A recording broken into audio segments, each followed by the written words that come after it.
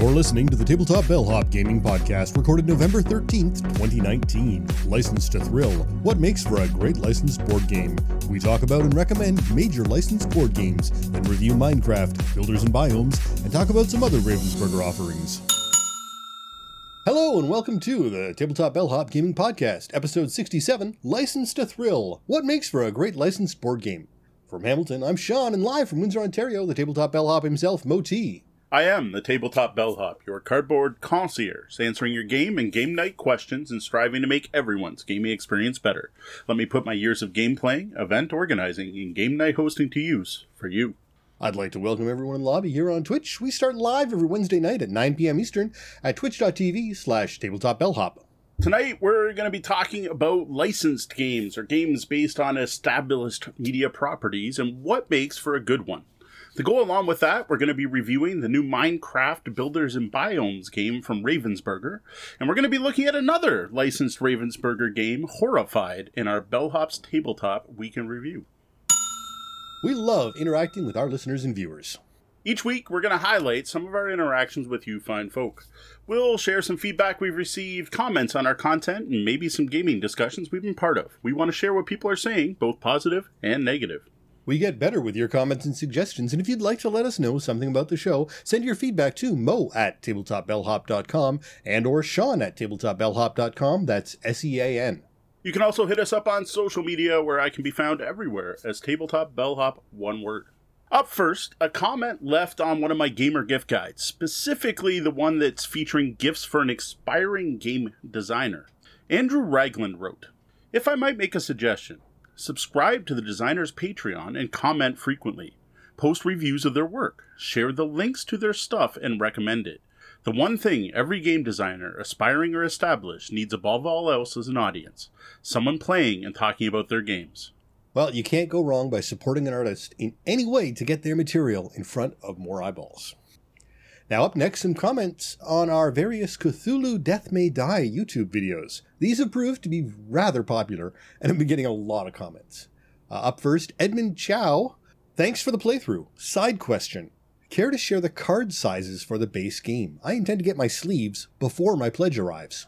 Well, thanks for the comment, Edmund. According to Cool Mini or Not, the sizes you're going to need are 57 by 89 millimeters, 70 by 120 millimeters, 10 by 8.8 centimeters, 14.8 by 8.8 centimeters, and 7.4 by 8.8 centimeters.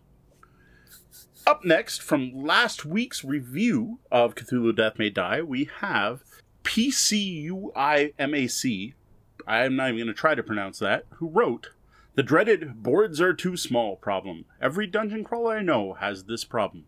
Can we stop the PC culture crap in game reviews? We do many despicable things in games we wouldn't do in real life, including thermonuclear war." Well, that's right. There can be many despicable things in some games, but if you're going to start a thermonuclear war, why not make it accessible for everyone who wants to start the war? Why should only old white guys get the fun? Now, Rodinov Claw writes, "It's just another lazy CMON design, and quick easy money for the grandfathers of board game design. Eric and Rob is also a party to the problem. Ever since Chaos in the Old World, Eric's design and development has been on a steady decline, and I owned all of his games, so I'm quite certain on my opinion." I can't say I agree with this one at all, but thanks for the comment, Rodinov. Not every game is for everyone. Fair enough. Personally, I think this one's a nice change from other games Cool Mini has put out recently. It's not just another Zombicide with a Cthulhu theme. There's actually some new stuff here, and they did something different. One final comment for today. This is one of many left by people that were upset that we were reviewing a copy of a game they kickstarted yet hadn't received their own copies yet. And yes, we had a lot of those. Dianicus the Spartan writes, "Hardly anyone that backed it on Kickstarter has got it yet. Business as usual there, I'm afraid." Now, I replied to this to note that it seems to be a trend nowadays, and that people who kickstarted the game are at least getting a lot more than I did, and hoped it was worth the wait. They replied, "Yes, I understand that. It's poor business practice regardless, and to be fair, that's the whole point of Kickstarter in the first place. This is the avenue you have chosen to get your game to the table. People have given you money up front, usually a minimum of a year beforehand, And for me, it's just bad practice. There is no excuse for it in my book. If it wasn't for the backers, there wouldn't be a game. It's as simple as that. And to see people sitting down and playing it when you haven't even received an email to inform you of which month you can expect to receive it is unacceptable. Well, I admit that it's hard to stomach for folks who backed it. I admit when we sat down to play it, we knew we were playing the retail copy, but we'd also heard from people who had received their Kickstarted copies. Now, I have to imagine those folks who got items perhaps like the Giant Cthulhu board may have run into more manufacturing problems than those who just got the basic retail kit, and plus a couple extras like dice. Unfortunately, what can you do if manufacturing problems exist? And we all know Kickstarter is rife with manufacturing delays. If the basics, most easy portion of it is good to go, they're still looking for money, even though it's been backed on Kickstarter. So they're going to get that out to the public. And unfortunately, sometimes on projects like this that have a lot of manufacturing aspects, that's just what's going to happen. Well, that's it for this week's comments. Thank you to everyone who shares, comments, and interacts with our content. Now, we start here Wednesday nights live at 9 p.m. Eastern on Twitch, and we love people who drop in and take part in our chat room, The Lobby. If you're here live, remember to stick around as we continue the show after the double bell. Tonight, we've been talking about Kickstarter games, actually, a lot of the different games that are available, and whether or not you've got a lot of Kickstarters happening in your neck of the woods, whether or not that should either help you buy into a game or back off because there's just going to be too many copies around and just not worth playing. It's an interesting topic, actually. I wonder how many people adjust their buying practices based on the buying practices of the other gamers in their area. Like, I know at one time there was a local gamer we hung out with, Jamie, who had his own group and I had my own group and we started gaming together, and I started to notice, man, every game I buy, Jamie buys, and we have very similar tastes in games. And after a while, I started to be like, hey, are you buying this? Because if you're buying it, I'm not going to bother, and he'd do the same thing, which was kind of nice, and it let us save money in the long run, because if I'm playing with the same people all the time, why do more than one of us need the same game? And yeah, we did have our own separate groups, so maybe there's one or two games that are good enough that you want for both groups, but it's something that's kind of fallen to the wayside locally. Like, there are other local gamers who buy games, but mostly anymore it's I bring out the game and then people go buy it because they played my copy and enjoy it. But I do wonder how much that affects other people's shopping habits. Well, it's also interesting. I wonder if there isn't a possibility that more games are actually getting purchased, or at least a variety of games.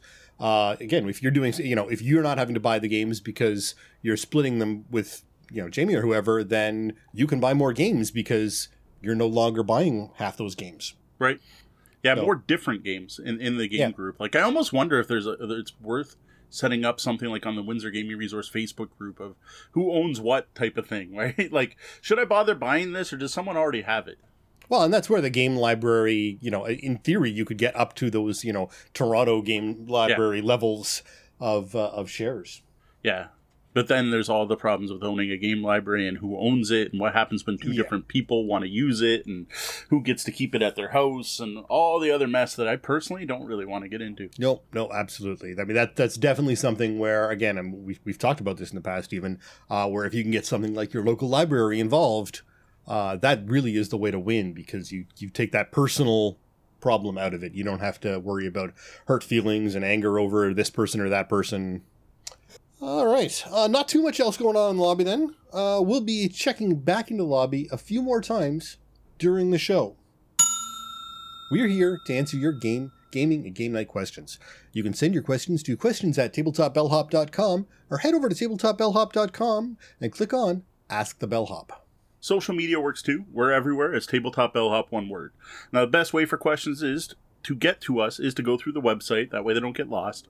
I'm not going to say no to a question asked anywhere. Tonight, we've got a question about licensed games from Danielle, better known as Major Kayla, here in the Bellhop lobby.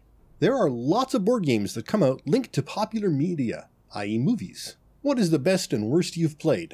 Now, we already talked about this specific question back on episode 60 of our podcast, our Start of Fall Answer All AMA. So if you want to hear that answer, feel free to jump back there where we do talk about the best and worst games we played. But I wanted to bring this one back up to look at from a different angle. Because over the last few weeks, and especially at our Extra Life event, I found myself playing a lot of licensed games, more than usual, like a whole bunch in a short period of time, which is kind of strange to me. These are games based on intellectual properties that are outside the board game world. Now, this includes the latest Minecraft game, Jaws the board game, and Horrified, Universal Monsters. It's a cooperative game. All of these come from Ravensburger. Now, I've also been playing Cthulhu Death May Die quite a bit, which, well, technically under public domain, so it's not a licensed game, but I like to think of the Lovecraft mythos as falling kind of under the same umbrella as licensed games. Now, what makes these gameplays stick out to me is that all of those games were good. Maybe not necessarily great, but they were good. And this is something that's becoming more and more common with licensed game, which is amazing. But for a long time, at least in the board game industry, this was not the case. It used to be that I was honestly terrified. I would not touch a game if it used an established brand or intellectual property. Like, that just meant it was going to be a bad game. And rightfully so. More often than not, historically, licensed games meant slapping a fresh coat of stickers on some old mass market standard like Barbie Twister, Grey's Anatomy Operation, or G.I. Joe Gin Rummy. Or if it was a unique game, it generally would have a roll and move or a spinner aspect, and maybe you draw some cards with pictures from whatever the license was in it. Or if it wasn't just a knockoff of another game, it was just a terrible excuse for a game, a bunch of mechanics thrown together, just there to keep people's... Like, you're selling the name, not the game. Now, the angle I want to take today is to actually talk about what makes for a good licensed game. What makes these games I played recently great. And then we're going to follow up with what I think I've got 12 of the best licensed games on the market. And none of them have a trouble bubble in the middle of the board. No. Though there was someone on Etsy that was selling D20s and stuff and trouble bumbles. Since I lost G+, I don't know where I'd be able to find that person. But yeah, I would totally play a game if I had a trouble bubble and it wasn't just a D6 in there. But I have to say, I think that Trouble is probably one of the most licensed games ever. It's up there. I mean, everyone has slapped their name on Trouble. I'm lying because I said I play it with anything but a D6 in there, but there's an R2-D2. There's a Star Wars one that has the D6 with an R2-D2.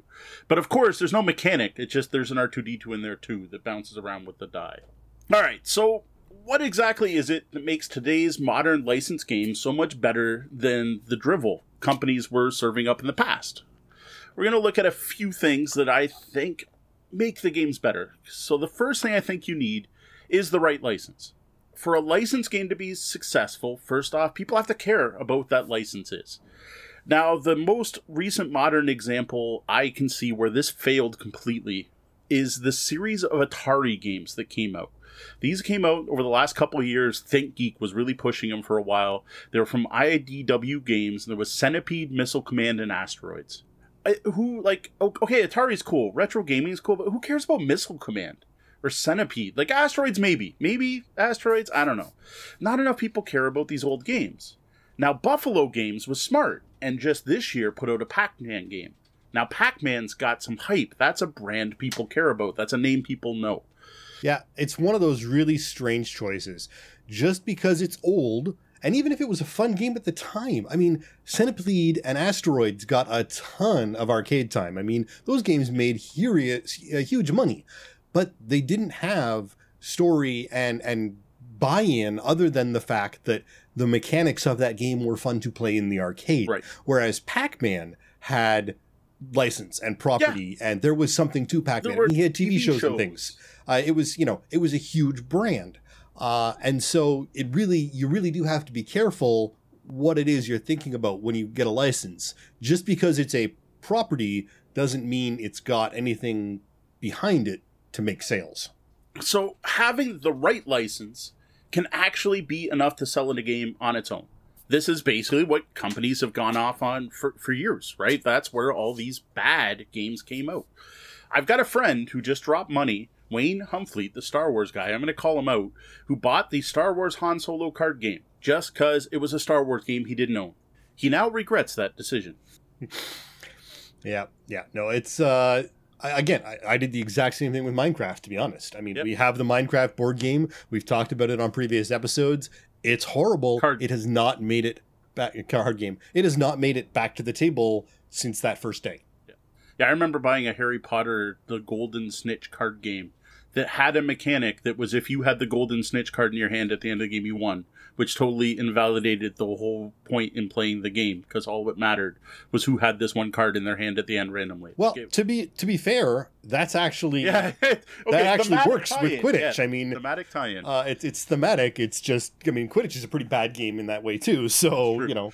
And to be honest, we're about to get to that point. So there you go. It has our next step. But before that, the other thing a good license can do for a game, though, that is a good thing, is it can bring attention to a game that might have been missed. We spend a lot of time since having Daniel Zayas on the show. That was pretty much he was the one that opened our eyes to the number of games published every year. And this is now a year ago. There is an insane number of board games released each year. And it's impossible to play them all. It's actually impossible to keep track of them all anymore. Like, even if you read every blog post, listened to every podcast, there's going to be games that slip under the radar. Having a known name on the cover of your game could get people to try your game that might have otherwise overlooked it. Like, put it this way, if you put out a new Star Wars game, everyone's going to be talking about it because there's a new Star Wars game. It's a way to draw people towards the game, and it's also a way to get people into hobby tabletop gaming, right? To get people to play hobby board games versus your usual Monopoly games. Like, a video game license could attract video game players to try their first hobby game.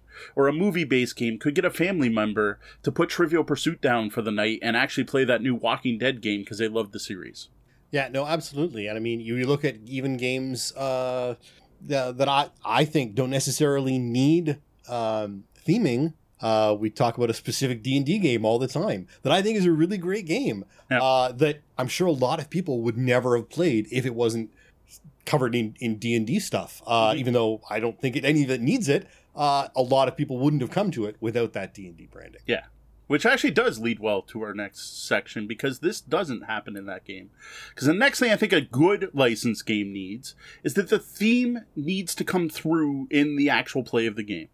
Now, this is where all those older licensed games fail. This is where the Monopoly games fail. Well, one of the ways they fail. People play licensed games so that they can feel like they're taking part of that thing they love. If you play a Star Wars game, you want to feel like you're a band of rebels fighting against the evil empire. Or you want to feel like you're behind the helm of a starship or exploring the galaxy trying to find the rebel base. You're not playing Star Wars to roll doubles, move twice, and possibly buy a hotel on Tatooine. Yeah. When you're playing a game about X, you better be doing things related to X. If it's a Minecraft game, you better be mining or crafting something or both. If it's a Battlestar Galactica game, I better be wondering who's the Cylon. If it's a Harry Potter game, there should be lots of spells and teamwork required. For a licensed game to be good, it needs to tie into that license and more than name alone. The more things that make you feel like you're part of whatever imaginary world is being sold on the box, the better.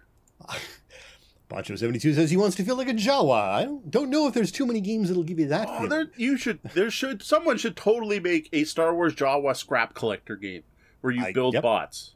One of the most popular Star Wars play sets of all time was, I don't know where the exclusive was the Jawa Build-A-Bot set, which I had and was worth a ton of money. It's interesting. And I mean, so oftentimes they try. I mean, I there are times when I will give them the attempt. They fail miserably, but I will give them an attempt. And I'm going to go back to Trouble here because at some point, somebody at some Christmas gave us a copy of the Frozen Trouble. And I'm sorry, it's Trouble. But they actually went to the trouble where if you hit that one spot where you cross over the board, there was an avalanche. You know, they tried. Right. They actually tried to squeeze it in there. It was desperate and it failed. Yeah, it's pretty bad. There was that one horrible try for thing. And they had it broken up so the 4 characters in the game were 4 of the main characters in the movie and all that.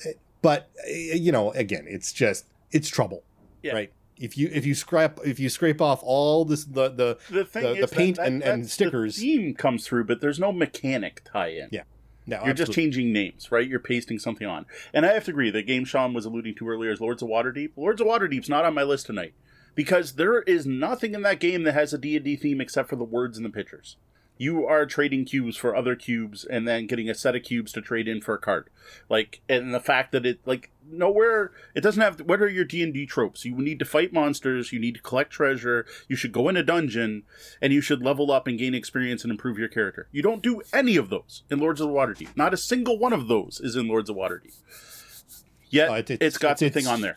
And it's, well, I mean, and part of it is it's the town management sort of thing. And there is, I mean, well, it's rogue management, but there is a growing part of D&D, I think, where there's a little more of that economic aspect for in some parties. But no, I mean, I'm stretching here to try you're the one it in, and I don't think it was there. I don't think it was there in the first place. Yeah. So up next, one of the things that I think makes for a good game is the license doesn't matter. Now, I realize this sounds like I'm contradicting my first part where I said you need the right license. But what I mean here is the game should appeal to players despite its license. The license should be the icing on the cake, the thing that makes the game even more appealing than it already is. It should be the thing that may draw in new people to the hobby and get fans excited, but you shouldn't be something that you shouldn't need to know the license, you shouldn't have to love the license to like the game. Yeah. Like if you have something like Catan, Game of Thrones, Catan is a great game, and if you can bring people to that game with a Game of Thrones tie-ins and where it works, you get the Warriors on the Wall or whatever your actual tie-in is, that can really work. But if you've got something that's just literally slapping stickers on top of your board of trouble, yeah, that's pretty much it. Because you shouldn't need a great license to sell your game, because a good licensed game still has to be a good game. The actual gameplay and mechanics are the most important part of any board game. How fun is the game to play? How engaging is it? The level of player agency and interaction. All of the things that separate a good game from a bad game still apply when you throw a license on the game. Solid gameplay is what is going to get players wanting to play your game and play it more than once. What's going to get gamers talking about it and spreading the word. You can't have a good licensed game without it being a good game in the first place. A good game is going to appeal to all kinds of gamers. It's going to get the podcasters and the reviewers talking. It's going to get ranked up on Board Game Geek. It's going to get gamers excited to play it, regardless of the fancy name or logo or character that appears on the box. And it's one of those things where there can be some trickery involved too, and unfortunately, sometimes I think this is going to catch people out. And Games rightly references Labyrinth in the chat room. It had potential. It had miniatures that were gorgeous. Oh, yeah. It had a really winning license. I mean, if you've got the Labyrinth license, you've got a whole lot of buying power in your fingers. And again, the miniatures are gorgeous, no question. Mm-hmm. But then they completely failed on the make it a game aspect. So completely failed. And so I think until people got it on the table, they could generate a massive amount of buzz and drive a lot of purchases prior to that first person getting it on the table and getting the review out there saying, oh my God, this is horrible. And really, I mean, in a horribly nasty way, if they had paid a couple of reviewers who, because we all know there are reviewers out there who will take money, and we aren't one of them, and that's one of the reasons we aren't rich and don't have multi-camera setups. But no, there are reviewers out there who will take money for reviews. And if they paid a couple of reviews, they could have driven the market up even more. I don't think they did at that. And I'm not accusing anyone of anything. If they did do that, I didn't see it. But, that's one of those things where if you can, there's ways to game the system. If you can make it good enough with a strong enough property, you can get a whole lot of copies sold before everyone figures out that you've made utter trash. Yeah. And unfortunately, that same company got multiple licenses, including the Dark Crystal as well, which hurts because that's another game that just could have been so good. You could do so many things with that. All right, so those are the things I think are needed for a good licensed game. You need a good license. You need the theme needs to be tied. The mechanics need to be tied to that license. The two need to work together. I should be seeing that license in more than just the pictures and the stickers and the card text. And that license shouldn't necessarily matter. The game should still stand on its own without that license because it still has to be a good game. No, absolutely. So, Now that we've talked about what makes a good licensed game, what are some of the best licensed board games out there? All right, this is going to be our usual unranked list. These aren't in any particular order except for the order they came up in my brain when I was writing the show notes earlier today. These are some of the best licensed game I played. No, I have not played them all. I know there are other licensed game out there that have huge fans, and I would love to know at the end of this, especially from our chat room, what games I missed, which games haven't I played. For example, there are some big name games out there that are recently released. There's a big Marvel game that just came out everyone's talking about. I haven't gotten to try those. So again, these are just the games I played, and these are the best out of my personal collection of games. Up first, one Sean has even played, and that is Harry Potter Hogwarts Battle. Now, we got this one for our kids who are huge Potterheads. Besides being a very solid deck builder, this has some great thematic elements. You play through a campaign, unlocking more books as you finish each one. Direct tie-in right there to Harry Potter, a series of books, right? Players are all students. They have to cooperate and defeat the forces of darkness together. Players spend most of the game building their own decks filled with spells, items, and allies from the wizarding world. Yeah, no, absolutely. I mean, we've talked about this many times. We don't need to go on. I think I've always said it's a very solid game. If anything, they up the difficulty on it a hair too much, especially when you move into the first expansion for it. But you can manage that. As a gamer, you can learn to balance your own games. If anything, the only real suffering point in this game is the lack of ability to whittle down your deck and eliminate cards from it. Which does, again, they did actually add that in the expansion, but doesn't exist at all in the first the main portion of the game. So again, that was Harry Potter Hogwarts Battle. All right, up next, I'm kind of cheating here because I said I was probably only going to give 12 games, but I'm going to lump these together. It's the Fantasy Flight Star Wars games.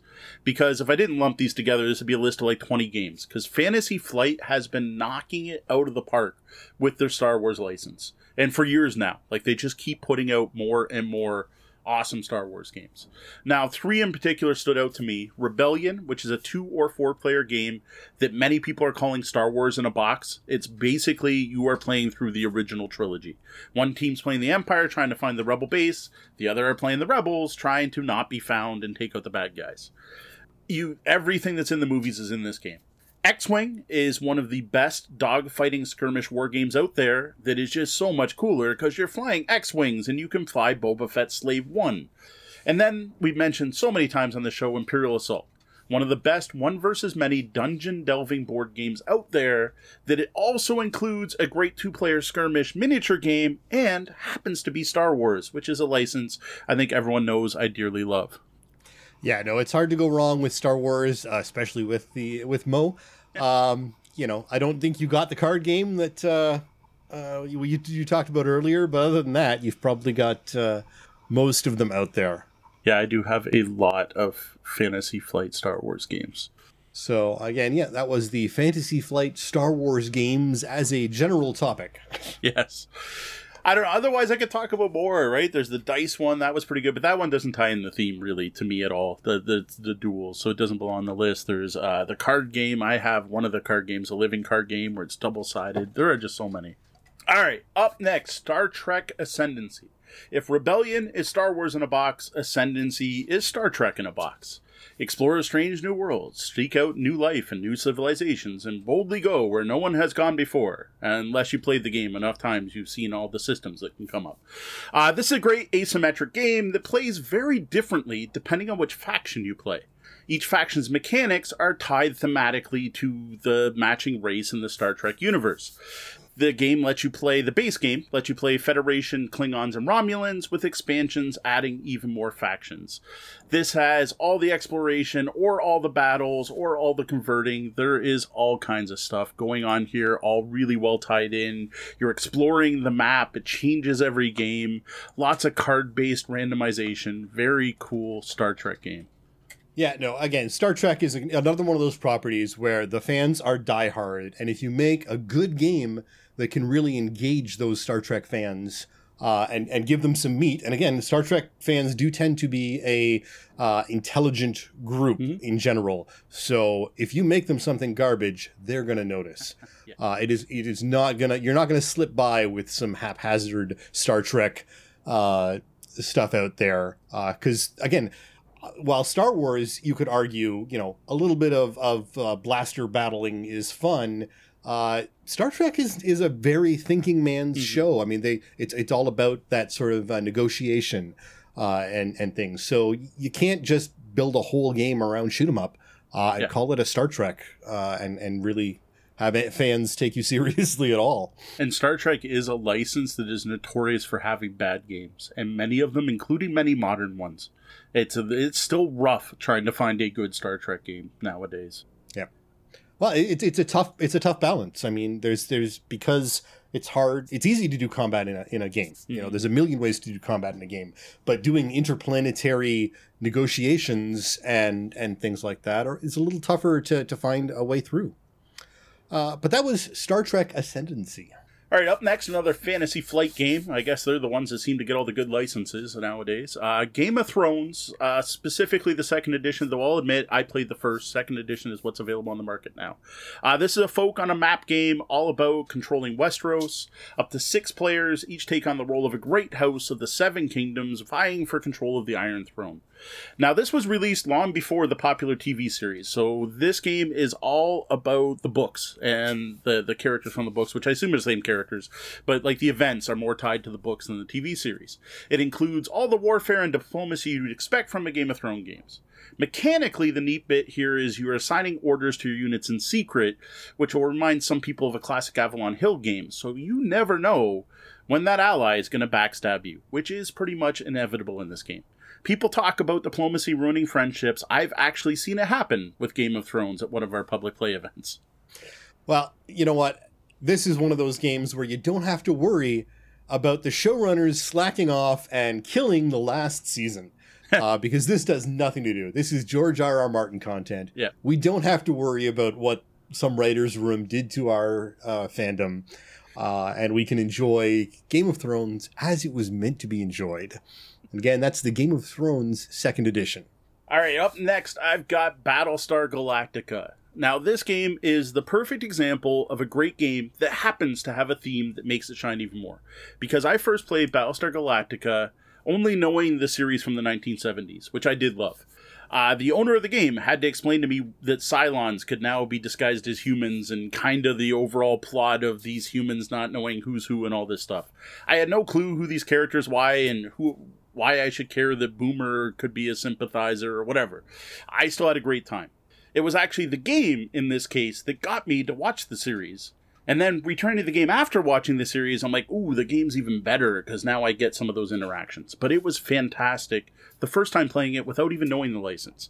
Now, one big warning on this game, because we have seen it a couple times, make sure the players know that the game doesn't necessarily follow or match the series, and the fact someone's a Cylon in the show doesn't mean they're necessarily a Cylon in the game. Because this is a long game. It is not a short one. You're looking at 3 to 5 hours gameplay. Finding out 5 hours in that someone's not playing correctly can be a horrible experience. Yeah, in some ways, it's almost a shame that the game is as tightly linked with the show as it is, because it's, again, with gamers and people who are gamers tend towards role playing, and you have that feeling you want to role play. If you've got this character, you want to do that. If you know the show, if you're a fan of the property, of the license, then you have that connection, and you don't want to necessarily ruin it for you. And yet you can ruin the game for everyone if you choose to go that way. It's mostly people not quite understanding that it's not a play the character. It's not a role-playing game. It's not a role-playing game at all. Yeah, absolutely. And that was Battlestar Galactica. All right, up next, I've got StarCraft, the board game. Now, you're not going to find this one on the market now, I got to admit. If you do, you're not going to want to pay what it costs nowadays. This is one of the first good Fantasy Flight licensed board games, going way back. This is one of those original huge coffin boxes that you could bury someone in, and it's still one of the best asymmetrical games ever made, and it's also one of the earliest games to use deck building. It's an area control game, folk on a map, tons of miniatures featuring the 3 major factions from the video game, and it includes 2 versions of each, which actually uses some of the Brood Wars stuff, so you can play up to 6 players. The units in the game act and are used in similar ways to their digital counterparts. So you can unleash a Zergling rush to try to take down those difficult-to-breach Protoss shields. But make sure you hurry up, because if you give the humans too much time, they're going to update their decks too much with technology cards. Yeah, and this is not, I mean, you can't get it, you can't really get it these days anyway, but it's not an easy game. It's not a short game, and but it is well liked. It's not one of those games that's got, massive ratings, no. But it's a solid game. It's one of those games that sort of slots into that. There's a whole lot of people who like it, and there's probably a lot of people who have no interest in it because of its weight. Plus, a lot of people just couldn't get it because that was going back to almost the Catan days, right? Like, people didn't know to buy a StarCraft board game back then or who Fantasy Flight was, right? It's part of an accessibility of that game issue, and unfortunately, they lost the license. They did try to re-put this out as a Warhammer 40k game, but it is significantly different, and that's Forbidden Stars, which, personally, I guess Warhammer 40k you can consider a license, but to me, that's still in the same tabletop world. Right. Yeah, and it's one of those things where StarCraft, it had its moment, but it doesn't have the same sort of staying power as the World of Warcraft or Warcraft licenses, I don't think. I think, a lot of people probably aren't as familiar with StarCraft That's anymore true. Because it faded away, whereas World of Warcraft just keeps coming back. Yeah, StarCraft basically got replaced by League of Legends. Right. And that whole MOBA idea and that concept. And actually, to be honest, what could be on this list is the World of Warcraft board game, which is another huge box game that tied in pretty well, but I only played it once, and I don't own a copy, so I didn't want to talk too much about that. Personally, I remember preferring StarCraft at the time. And that was StarCraft, the board game.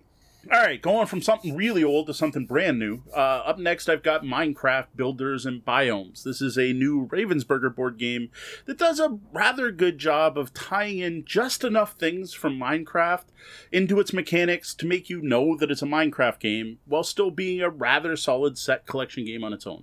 Now, I particularly like the way they tied in the mining of bricks and of the various resources into the game. Something about that, to me, it looks pixelated. That kind of cinched it for me. Now, I gotta admit, it lacks the crafting element. That's a big part of the digital version. But no other Minecraft game has that yet either. So at this point, this is the best Minecraft game out there so far. Yeah, no, absolutely. We'll talk about this a little bit more later. But it's a solid game. And I have to say, I really recommend it to the majority of people. And again, that was Minecraft Builders and Biomes. All right, next, another Ravensburger game, that's Horrified. In Horrified, you're moving around town trying to collect items to help you defeat the Universal Studios Universal Monsters. The game that's out now includes Dracula, the Werewolf, the Creature from the Black Lagoon, the Mummy, the Invisible Man, Frankenstein's Monster, and Frankenstein's Bride. And the two of those actually work as a team. Each monster has its own set of rules, and the gameplay changes depending on which monster you face. The theme is pretty well integrated here. Like, for example of that, you're going to collect red items to try to destroy Dracula's coffin. Well, red items are weapons, so you need weapons to destroy Dracula's coffins. But once you do, you're going to need yellow items of sufficient power to defeat the Count. Now, yellow items are mystical items. And I like the way that, despite just being a bunch of tokens, they did some good work in tying those together. Yeah, no, it's absolutely... The theme in this game is really strong. They've got a fantastic license. I mean, you can't really go wrong with Universal Monsters unless you're making certain movies, but we won't talk about those. But as a concept, as a property, it's a great license. And they were smart. They didn't tie themselves to any of the films in any way. They did their own art. So they have sort of removed themselves from any successes or failures of the film universes in order to stand alone with the property and the concepts of monsters. Mm-hmm. And they're even very smart. They outright say in several portions of the rule book, we know the name of the creator was Frankenstein, but yes, it's easy. The easiest way to refer to them is in a group of monsters. Frankenstein's monster. So yes. Frankenstein and Frankenstein's Bride is how it, and Frankenstein's Monster's Bride is how it comes out. So they even cover that standard argument. It's not Frankenstein. It's the, they covered that. It's all in there. really, really strong theme. And again, a powerful license. And that is Horrified by Ravensburger. Next up, another deck building game, Legendary Encounters Alien. This deck builder is based on the Marvel Legendary card game, but twists things up by making it a purely cooperative game. Hey, squad of Marines versus a bunch of aliens. We should work together. Now, to enhance this squad feel of the game, this includes a new mechanics and cards that let you help out other players by giving people bonuses when it's not your turn. Then toss in a hidden movement system to get that feel of not knowing what's around the corner. And then toss in, finally, a timing mechanic where if you don't act quick enough, the queen or the main baddie's going to win to up the tension. I love that. I love the fact that all of those things to me say aliens, and it's great. Then you got a bonus that the core box actually includes different scenarios and strategies you can use that let you play through various movies in the Alien series, all in one box, and you've got a winner to me. Yeah, no, absolutely. Again, Aliens, another strong content. It's been going for years. Everyone is aware of the Aliens properties, from Alien all the way to the newer Prometheuses, like them or hate them. It's one of the things I love about deck builders, and one of the reasons why they're sort of my go-to is they are just so flexible. I mean, if you really take the time to craft them correctly, you really can evoke a whole lot of emotion and tension and cooperation and things in that game. That was Legendary Encounters, an alien deck building game. All right, Charles Frank was in the chat. Thank you for joining us, Charles. We just got to the game you were asking about. That is Firefly from Gale Force 9. Here's a big map of the galaxy showing all kinds of interesting planets and ports of calls. Each has a themed deck filled with interesting contracts, jobs, some legal, some no. Out here on the edge of the space, there's a Reaver ship. Watch out for that. In the Galactic Center is the Alliance. You don't have to worry about them. Unless you do something illegal, you wouldn't do that, would you? You're a captain. You got a ship. Time to find a crew and go. Like, I don't think anyone could have done a better job of capturing the feel of Firefly than Gale Force 9 did with this game. Like, it's there. Everything you wanted from Firefly is there. We need to start a list. One that I should probably get to the table when I'm down there. Huge Firefly fan, again, and diehard fans. They managed to, scrape up a movie when it was dead. And unfortunately, other than things like this, we will never have more Firefly. Joss has said outright that we're not getting more. So they're still doing comics and expanding the universe of comics. But this is a way where you can relive some of those feels from the show, from the movie, and keep it going. And that was Firefly from Gale Force 9 Games. All right, this one I wasn't sure if I should put it on the list, but I put it on for one specific reason. This is Pillars of the Earth. And I did this because everything else we talked about are big blockbuster things with movies and TV series you can see on the screen, and everyone's talking about them. Some games are based on books, and books alone. Pillars of the Earth is an excellent medium-heavy Euro all about building a cathedral in medieval Europe based on the Pillars of the Earth series of books from Ken Follett. Characters and events from the book are represented by random events and crew cards. So while playing the game, you flip up an event, and it'll be stuff that happened in the books. Now, it may not be tied to the license as much as the other games. I did want to include an example of a great game based on a little lesser-known license. So this actually was a TV show as well. My wife was a huge fan of it. I never really got into it. But yeah, no, this was Ian McShane, Eddie Redmayne, Haley Atwell. It was actually a miniseries in 2010 that did quite well.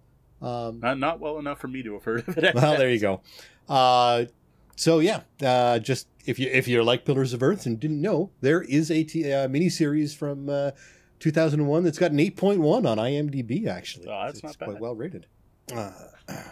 And apparently Ancient Games is saying the board game is a series as well. Yes. So yeah, there are multiple games. There's also a Column of Fire, and there's also a 2-player Pillars of the Earth called something. I can't remember the name off the top of my head. I haven't played those. I own Pillars of the Earth. Actually, a really neat game that does neat stuff with worker placement, where you don't know what order your workers are going to come out. You pull them out of a bag, and then if you want, you can pay to put yours back in to get pulled out later. It does some neat stuff that other games haven't done. It's a very solid Euro with a theme that happens to tie in. This is one where I prefer the game without knowing the theme that well.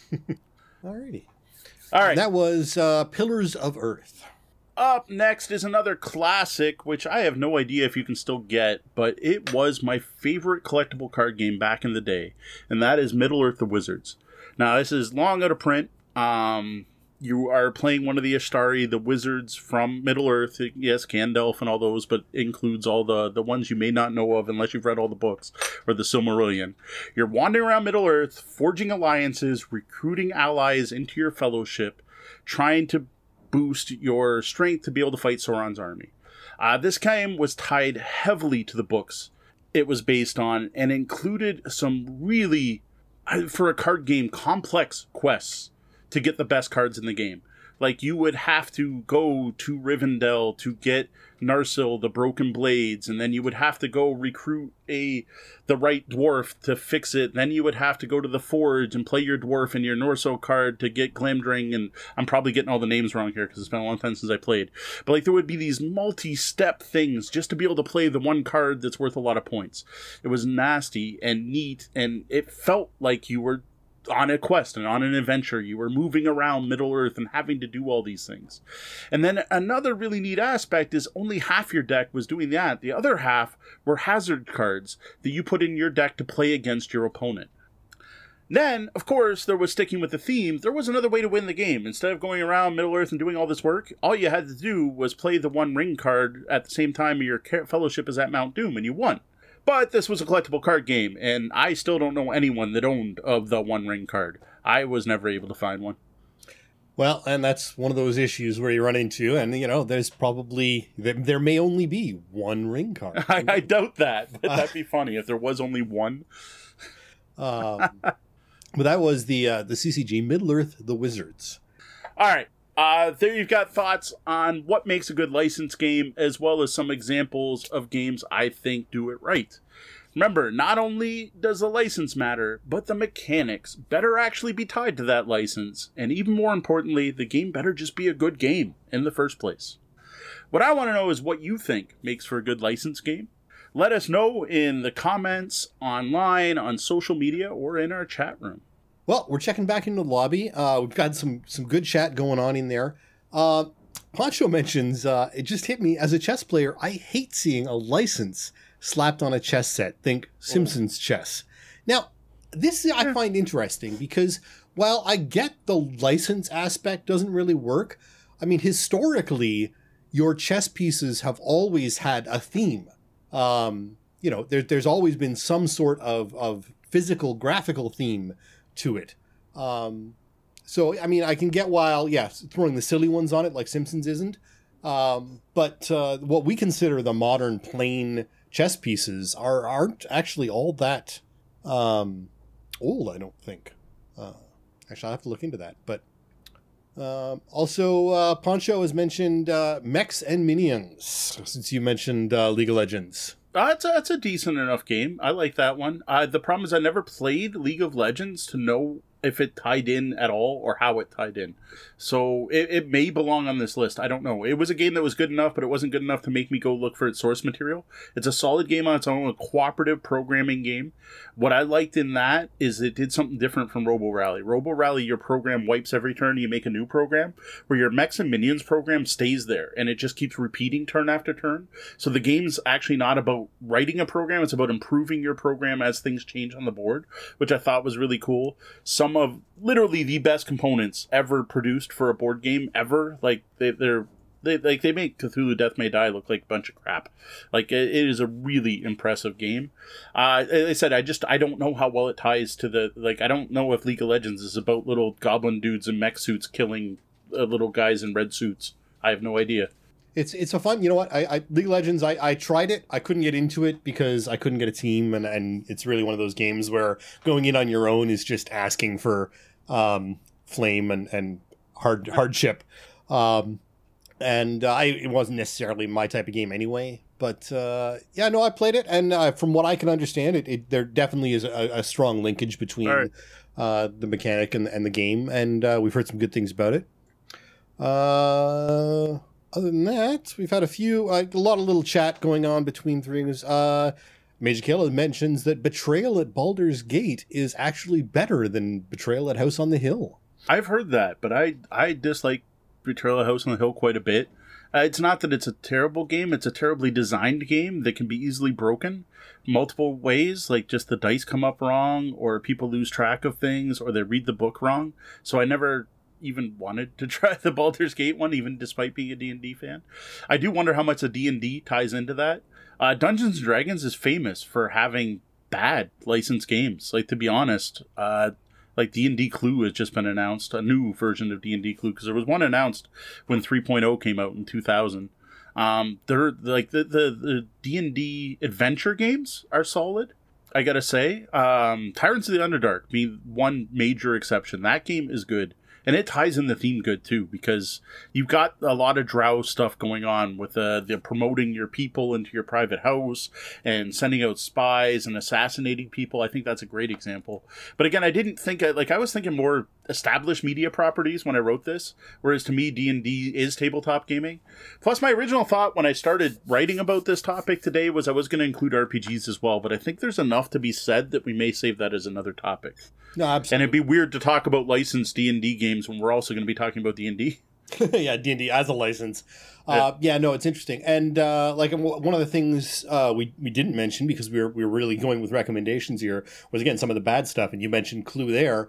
And I had that experience with Harry Potter Clue where they just kludged it horribly. Except apparently there is another Harry Potter Clue which does it right. So, right. and even just trying to separate which of them is the right one on Board Game Geek has been difficult. So, and I bet you have problems with people reviewing one thinking it's the other one. Absolutely, I'm sure. Yeah. Again, there's always that strange crossover on both Board Game Geek and Amazon, even when they swap. So there we go. The Thunderbirds game is good. I've heard that. The Pandemic guy. Yeah, I have heard Matt Leacock. I have heard that the Thunderbirds game is really good. The Ghostbusters game is not. Ghostbusters Protect the Barrier should be good, but the component quality is bad. I don't know. That's why I didn't really want to get into the good and bad. I did want to get into the good, but there are a lot of bad. We could, even in the hobby board game world, right? So we were talking about Star Trek games earlier. Is it called Star Trek: The Final Frontier? It is basically Roll For It is a dice game where you're just trying to get dice combos to take cards. And the really big deal is that you could play the Next Generation crew or the original crew, and you can mix and match. But all it is you get a character card and you can flip it over. It's just, I think it's called First Contact. Now I'm forgetting what it's called. Star Trek. I don't look this one up. It can't be First Contact. What is it? It was a roll and write game. Or not roll and write, but it's a dice game. 5-year mission, Major Killa. 5-year mission? There you go. 5-year mission. One of the biggest problems I have, and I think, and this is actually... Anshi Games was joking about me buying the property, the Harry Potter property anyway, and we didn't actually. Now that I remember, and it's one of the huge problems, and one of the reasons that some of these horrible licenses work is, I know you're a Harry Potter fan. I should go out and buy you a Harry Potter game. Well, and yes, the relative or the friend or great aunt Edna goes out and buys you this Harry Potter game because Harry Potter is good, and here is a Harry Potter game, and I know Clue is good, so this must be good. Right. And I think so much of the money on these is made off of purchases just like that. I know what Clue is. I know you like Harry Potter. This must be good. Well, that's it. Yeah. And it's easy money for people who don't know. Yeah. But that's part of why I'm glad the board gaming is becoming more mainstream, and hobby board gaming in particular, and people are learning that there are good games. And the fact that there are good licensed games, because that was the thing is, Aunt June would be like, it's Harry Potter and it's Clue, I had to buy it. Meanwhile, all us board gamers like, it's Harry Potter. I'm like, that's probably going to be terrible, because every licensed game is terrible. Yeah, no, Major Kill is mentioning the Doctor Who's skinned games. I'm like, I've got Doctor Who Yahtzee. Yeah. It's all there. It's so easy to just, again, slap the stickers on it. Yeah. I remember playing Dragon Ball Z Yahtzee with twos on her birthday, and I'm like, so what in this makes this Dragon Ball Z? And it just has all these symbols on it, and I'm like, well, how do you know what's a 1, 2, or 3? And they're like, you don't. And I'm like, well, how do you know you have a Yahtzee, a series? Like, and I'm like, so what in this makes it Doctor Who or not? And the worst part about the Doctor Who game was the shaker was a TARDIS, which is great, and it was actually a really nice TARDIS. Except they didn't bother to felt the inside. So it was just crack. I mean, it was loud, like deafeningly loud. Like, let's just put the TARDIS on the table and we'll use our hands to shake the dice because we don't want to listen to that. I'll admit I've been really tempted to pick up Firefly Yahtzee because the cups of Serenity, and the Serenity is really nice. Oh yeah, sorry, not a Serenity. It's Serenity. Is that the name of the ship? Wow, I'm failing. I'm gonna pass on that. It's been ages. Yes, it must be Serenity. Serenity's got to be the name of the ship. It was a Firefly class ship. It's got to be named Serenity. But no, it's one of those things where, they can, again, they're trying to catch the eye of those people who don't know any better to buy it, or collectors who just want, right? Like, again, I don't mind having the TARDIS game around, or the Doctor Who Yahtzee around, because the TARDIS is really nice. Like, just having that TARDIS sitting on a bookshelf looks nice. We just don't necessarily, and if we want to play Yahtzee, we can pull the dice out and use them, or just grab one of the thousands of D6 lying around the house. Just play Yahtzee. So they're, and again, it's one of those things where, yes, the hobby board games are getting into stores. Like Toys R Us has a lot of hobby games in it now. But the problem is, it's still going to scare off, Aunt Edna and Uncle Bob. Until that generation. Yeah. Ages out, basically, and the next generation's like, I'm not buying that stuff anymore. Yeah. We keep growing with the support of fans like you, so please take a minute to subscribe, follow, like, rate, review, click on the bell, thumbs up, or share with your friends. We're looking to grow the brand even more with several things in the works, so now's the time to get in on the ground floor. Sign up to receive Tabletop Bellhop Weekly in your inbox. Once a week, I'll be sending out an email recapping all the content we released in the week previous. Blog posts, new podcast episodes, new YouTube videos, reviews, anything else we create. You can sign up at newsletter.tabletopbellhop.com or go over to the tabletopbellhop.com webpage where you'll find a spot to subscribe in the sidebar. All right, the holidays are coming. It's after Remembrance Day here in Canada, so that means it's shopping time. I realize most of you Americans will wait till after Thanksgiving, which is cool. Gamers are notoriously hard to shop for. You never know what games they want, what games they already have, what expansions they have, and what games other people may have bought for them. But we've got you covered. During the month of November, I'm updating all of my gamer gift guides. Now, these are lists of things to get the game into your life that are not just more games. I've already updated my gift guide for the aspiring tabletop game designer, which includes tons of stuff for prototyping and making your own games. Earlier this week, I published an updated Everything in Its Place gift guide featuring board game component storage solutions. Things that are going to help your gamer, get their games to the table more often due to quicker setup and takedown. You can check out all of our gamer gift guides over on the blog at tabletopbellhop.com. Just click on Gift Guides under the bell, or get to the gift guides directly by going to tabletopbellhop.com/gifts. All right, last but not least in our announcement session, I want to give a shout out to RPG & Co. We've been working with Brian Weiss as part of our new look. You can start to see some of his work through our social media logos and some of our YouTube videos featuring our new logos. I also have to thank Brian for this awesome What's Your Initiative skull shirt. Well, check out Brian's work through RPG & Co. at playrpgandco.com. So that's it for this week's Ask the Bellhop segment. If you'd like to read more gaming and game advice, be sure to check out the blog at tabletopbellhop.com and click on Gaming Advice. If you've got questions for us, head over to the website and click on Ask the Bellhop or email us at questions@tabletopbellhop.com. Up next, a look at a licensed game both of us have gotten to play recently, Minecraft Builders and Biomes from Ravensburger. All right, Builders and Biomes was just released this year by Ravensburger. It was designed by Ulrich Blum. Now, the art isn't screenshots from the game, but for whatever reason, I couldn't find out who the artist was. It didn't seem to be credited on the box. I couldn't see it on Board Game Geek or anything like that, which was kind of weird, but whatever. Now, Sean's the big Minecraft fan here. And when he heard this game was coming out, he actually went and found me a press contact so I could request a review copy of this game. Yeah, I was actually watching the Minecon live on YouTube, which is the annual Minecraft big show that they do every year. And they announced this game, and I hopped onto Twitter, and the PR people at Minecraft, who I follow, connected me with the PR people at Ravensburger, and I passed that off to you. Yep. And lo and behold. Yeah, it worked great. I sent Ravensburger an email, and they were more than happy to send me a copy to check out. So thank you for that, Ravensburger. Even better, they sent me some other stuff too, which was awesome. I totally wasn't expecting that. So they really stepped up. They're like, oh, if you're interested in this game, what else do you want to review? Which is great. So up first, what's in the box? All right, the first thing you're going to notice when you open this is a big bag filled with large wooden cubes in 4 different colors. These are the big chunky cubes, the ones I first saw in Imhotep, Builder of Egypt. Not your little small resource cubes, but nice, chunky, I don't know, they're probably about 1 inch, maybe a little less. So that means they're great to handle for a wide range of ages and dexterities, but it's not all roses on that front. We'll get to that later. There's a rather thick rulebook, which I gotta admit, I was like, what the heck is this game about? But it's thick because it's in a wide variety of languages, and that's what makes it so big. The rules are so-so. They are not the most clear I've read. I have a feeling English rules were a translation. This game, Ravensburger, is a German board game company who exports their games here to North America. Thankfully, though, there's lots of examples in the rulebook, so that kind of helped us figure out what we were doing.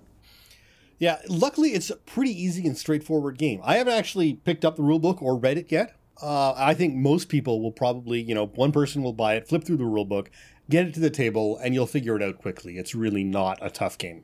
Yeah, being able to actually touch and see the stuff definitely helped with this one. Just reading it in the rulebook was a little rough. Next, you have 4 player boards and a bunch of punch boards. That I gotta say, both were rather thin. The player boards are like Terraforming Mars thickness, which means not thick at all. Punch boards, not quite as thin as the player boards, but also I would say disappointingly thin.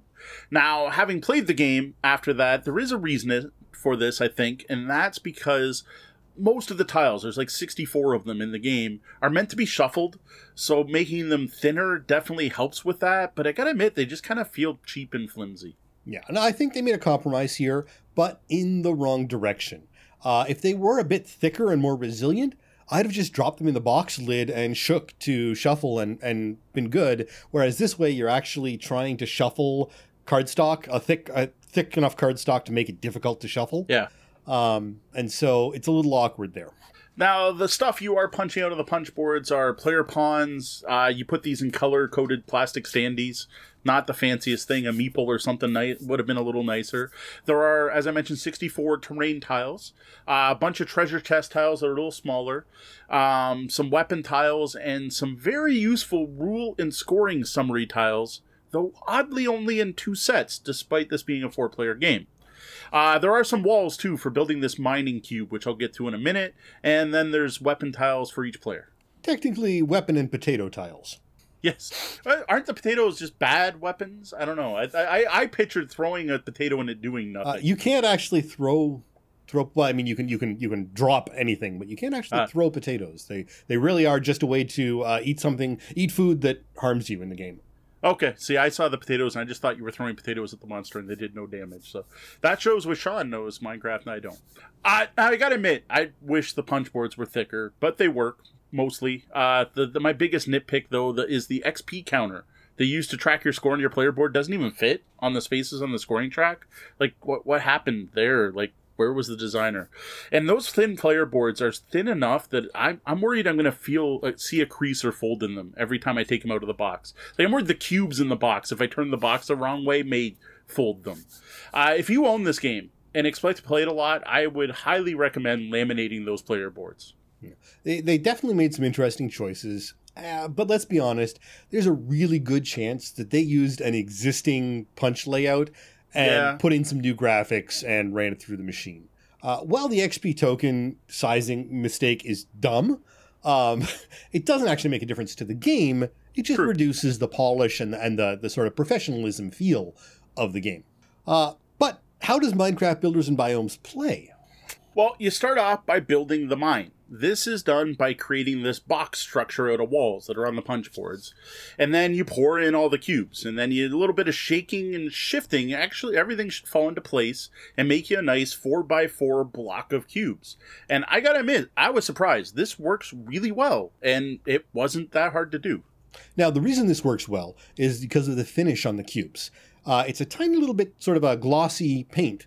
So they find their place in the walls like sand finding its level as it shakes around.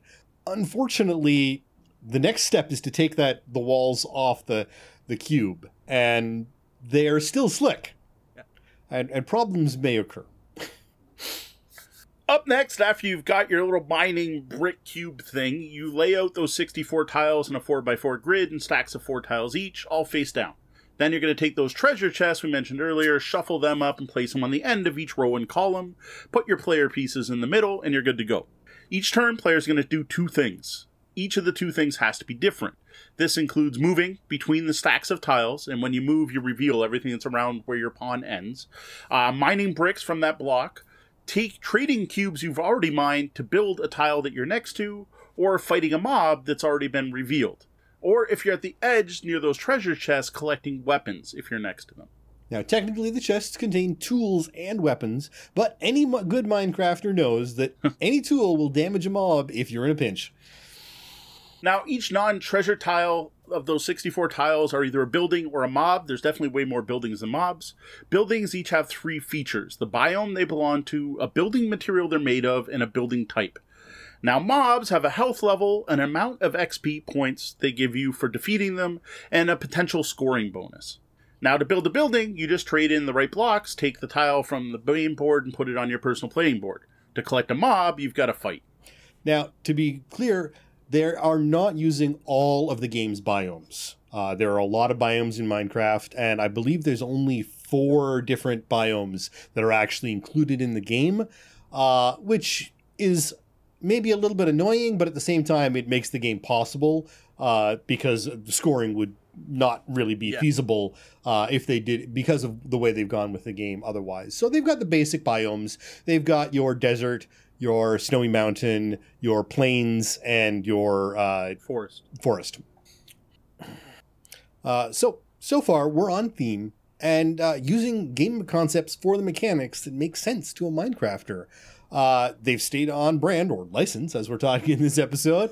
And unlike the Minecraft card game, it makes a lot of sense to a Minecrafter at this point. Now, fighting's kind of neat in this game. Each player starts with 5 weapon tiles. There are 3 of them are the poison potatoes we talked about earlier that do nothing. The other 2 are basic wooden weapons that do almost nothing. They do almost no damage. To fight a mob, you're going to shuffle your tiles and draw 3 of them. So there's a pretty good chance at the start of the game you're getting potatoes. You're going to look at the damage you did and compare it to the health of the mob. If you beat the mob's health, they take the tile.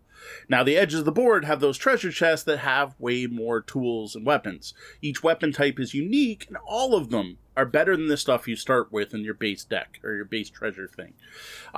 These, again, are pretty tied to the theme of the game. For example, if you have the pickaxe, it does a little more damage than your basic sword, but it also lets you mine a cube from the cube block every time you draw it. They even have a hoe for when you want to swing at a creeper and feel the inevitable explosive death approaching. Note, player death isn't actually a thing in this game. Yeah, there's no way for the monsters to attack you. They're just something out there that you can collect for, like I said, for bonuses, bonus points, and game scoring. Now, players are collecting these tiles and building on their player boards, trying for the best score during 3 separate scoring rounds. Now, a scoring round happens every time you get rid of a level of the mining block, so someone's taken the top 4 cubes off. The first scoring round is going to score based on biomes. You basically look at your board and find the largest group of tiles touching each other that have the same biome and score points on that. Different biomes score different points based on the rarity. And then the second and third scoring round is basically the same, but you're doing it for different things. The second round is based on the building materials that your tiles used, and the final round scores on building types. And that's pretty much it. Like, despite seeming a bit complicated based on the rulebook, gameplay is pretty straightforward, quick to teach, and quick to play. Yep. You build with biomes, crafting, mob busting, mining. Again, they really aimed straight and true at the players. And again, they played it for the gamers as well, because not only are you playing the long game of these 3 rounds, and you need to start thinking about that round 3 right from game right from round one, or you're going to be in trouble when someone else has already thought of it. But also there's another sort of secondary game going on with that cube, because there's the timing of when you trigger that scoring. And if you want to, whether you want to hold off because you haven't got something, or if you want to jump in there and grab those last cubes, to finish round one because you've got the scoring advantage at that point, and rush along. It really is more layered than you would expect for a game based on basically an 8-bit digging game. Yeah. Yeah, I gotta admit, I was expecting another simple mass market game. Basically someone cashing in on the Minecraft name, and I was pleased to find a real game here, a solid game. Basically all the stuff we talked about earlier about what makes a good licensed game, it has those. No, it's not a board game simulation of playing Minecraft.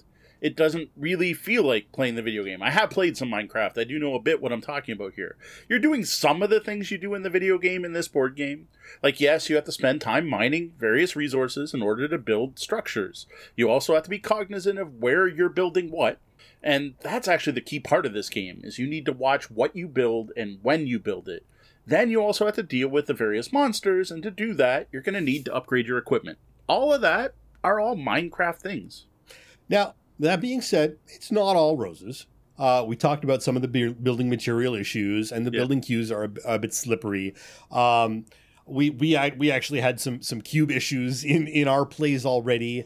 And because you've built this cube of slightly slippery, smaller cubes, not only is cube collapse a problem, but you've also got the issue of not really being able to maneuver it around. So someone is going to have to get up and walk around the table in order to see what cubes are on the backside and what can be grabbed. And so while I really enjoy the mechanic they've gone with, something like a small Lazy Susan may be ideal for this, because it's problematic otherwise. But then if you spin your Lazy Susan too fast, you could collapse the entire cube because the blocks are a little bit slippery.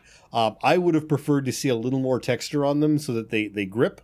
Now that would have caused problems in the assembling of the cube, but once that cube was assembled, they'd actually stick together a little better. Yeah, just overall, some of the choices on component quality are suspect, I'll use. Yep, no, absolutely, that's fair. Now, what I'm not sure about with this game, though, is how it's going to do, right? This is still brand new. There's not a lot of people talking about it as far as, I am 600 episodes behind on podcasts. Maybe I just haven't heard them yet, but I haven't seen a lot of hype on this game. I worry that this is a little too heavy for the mass market audience, the Minecraft audience, right? The video gamers who don't play hobby board games. So it may not get out to Minecraft video game players. And I also worry it's going to scare away hobby board gamers because, like, oh, what the heck? It's a board game based on Minecraft. Licensed games are not good. So I don't know about that one. I worry it's going to miss the mark for both markets. So the release in North America is this week. So that's part of the problem. Friday, I believe, the 15th.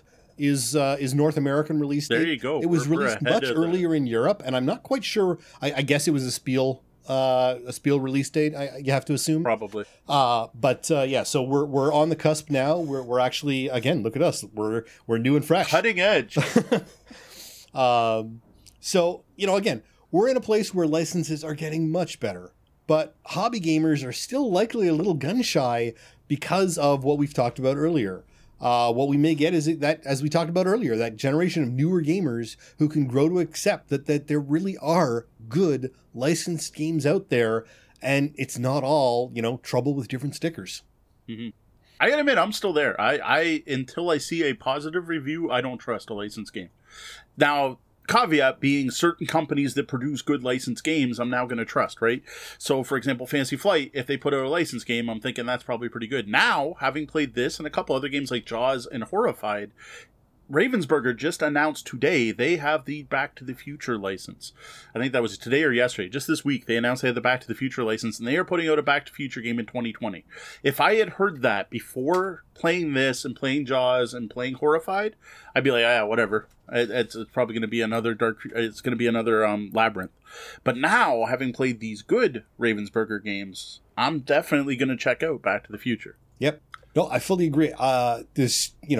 so much out there happening right now. So, going back to Minecraft Builders and Biomes, I gotta say I enjoyed it. I am not a big Minecraft fan, but I have played. I know enough about Minecraft, and I can see the tie-ins to the video game and the board game. I also really like the amount of strategy and forward thinking required to score well in this game. This is, I would almost call it a thinky filler. Like, there is enough going on with having to plan 3 scoring phases ahead to put it into that category. I just wish the component quality were a bit stronger. Yeah, no, I fully agree. I did not expect the level of planning and forethought this game requires. And now, while younger players can certainly learn it, it is trickier than you would expect for what many people consider to be a kid's game. Yeah, I don't know that I should look at the age on this one. I don't know what market they were aiming for. But based on the cover of the box, I think kids game, but then the fact it's Ravensburger, they do both, right? Ravensburger is such a mixed bag, right? They put out Enchanted Forest and the Labyrinth that, well, I'm going to confuse people, the non-David Bowie Labyrinth. Like, everyone knows that old classic Labyrinth game, that's Ravensburger, right? They're a German toy company that got into board games. But then they also put out Stefan Feld's Carpe Diem, and they're the people behind all the Aaliyah big box and medium box games. Like, they're such a mixed bag. And I don't know where this falls in their marketing. I think it falls in with Jaws and Horrified in this new look to Ravensburger. And so it's a 10 plus age.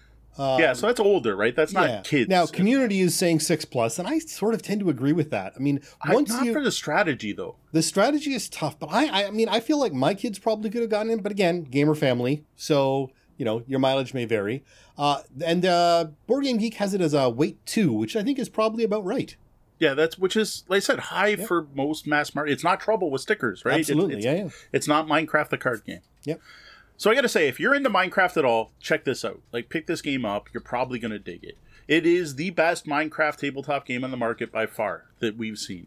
If you're not a Minecraft fan, though, you still might want to check this out. If you want a nice, short, quick, thinky filler that's all about planning ahead and messing with your opponent's plans, this may be one of the perfect games for you. For a more in-depth look at Minecraft Builders and Biomes, head over to tabletopbellhop.com and click on Reviews. And now, the Bellhop's Tabletop, where we look back and summarize what games have happened since we were last here. What games hit our tables? All right, every week we like to take this look back at the games we played, events we've attended, and other cool gaming stuff that's going on. You can catch the blog version of This Week in Review at tabletopbellhop.com under On Our Tabletop. All right, it was a super slow gaming week for me, all because of Extra Life. We talked about Extra Life pretty much at great lengths last week. On our last episode, talked about all the things going on, and I'm sure if you tuned into this, you can understand why we're all a little burned out around here. I basically took a week off. No public play events, no events at local game stores. I didn't even have a game night at my house. But I didn't go home right away because, well, we did a lot, and I wasn't safe to drive after some of that stream for various reasons, but that's a whole different story. So we did get a little bit... because the only reason I do have anything to talk about here is that Sean was down for Extra Life, and he stayed in town until Monday afternoon. And as he just kind of hinted at, he did have some car trouble. So while his van was at the shop, we got in a couple of games. Because what else are you supposed to do when you're in Windsor with time to kill sitting in a room full of board games? Yes. We just should have got some pizza to go at the same time. The first one was the new Minecraft Builders and Biomes game, which we just talked about in our review segment. The only thing I'm going to add here is that this time it was a 3-player game with Deanna, and I'm surprised to report even she liked it. She noted that earlier in the chat. She's like, even I thought it wasn't half bad. She has 0 ties to Minecraft, never having played the game herself, and only hearing us and the kids talk about it, which goes to show that the game can be enjoyable just as a game. Absolutely. Again, we talked about the mass market appeal of the game as both a license and a game. Now, the second game we played together was Horrified. Now, previously, I had played a game against Dracula and the Creature from the Black Lagoon at Extra Life, and so we made sure to set up this game with 2 new monsters. We chose the Mummy and the Invisible Man. This was both Deanna and Sean's first time playing. Now, the big thing I noticed right away, on this play for me was how different the game felt just by swapping out those two monsters. Because swapping out the monsters not only changes the feel of the game, just the way things are playing out and the art and the miniatures involved, but the game mechanics actually change. Now, this game is all about collecting items. That's pretty much the theme. It's a co-op game where you're going to go around and collect items and use those items in some way. The collecting items part doesn't really change, except for which ones you might want. But how you use them changes completely for each monster. For example, the Invisible Man, we had to gather items from specific places on the map and bring them to the police precinct, which represented us providing evidence that the Invisible Man exists. For the Mummy, though, it was all about getting yellow items and using them at the museum to try to solve a sliding block riddle puzzle. Now, the interesting thing about this game is the colors are actually thematic.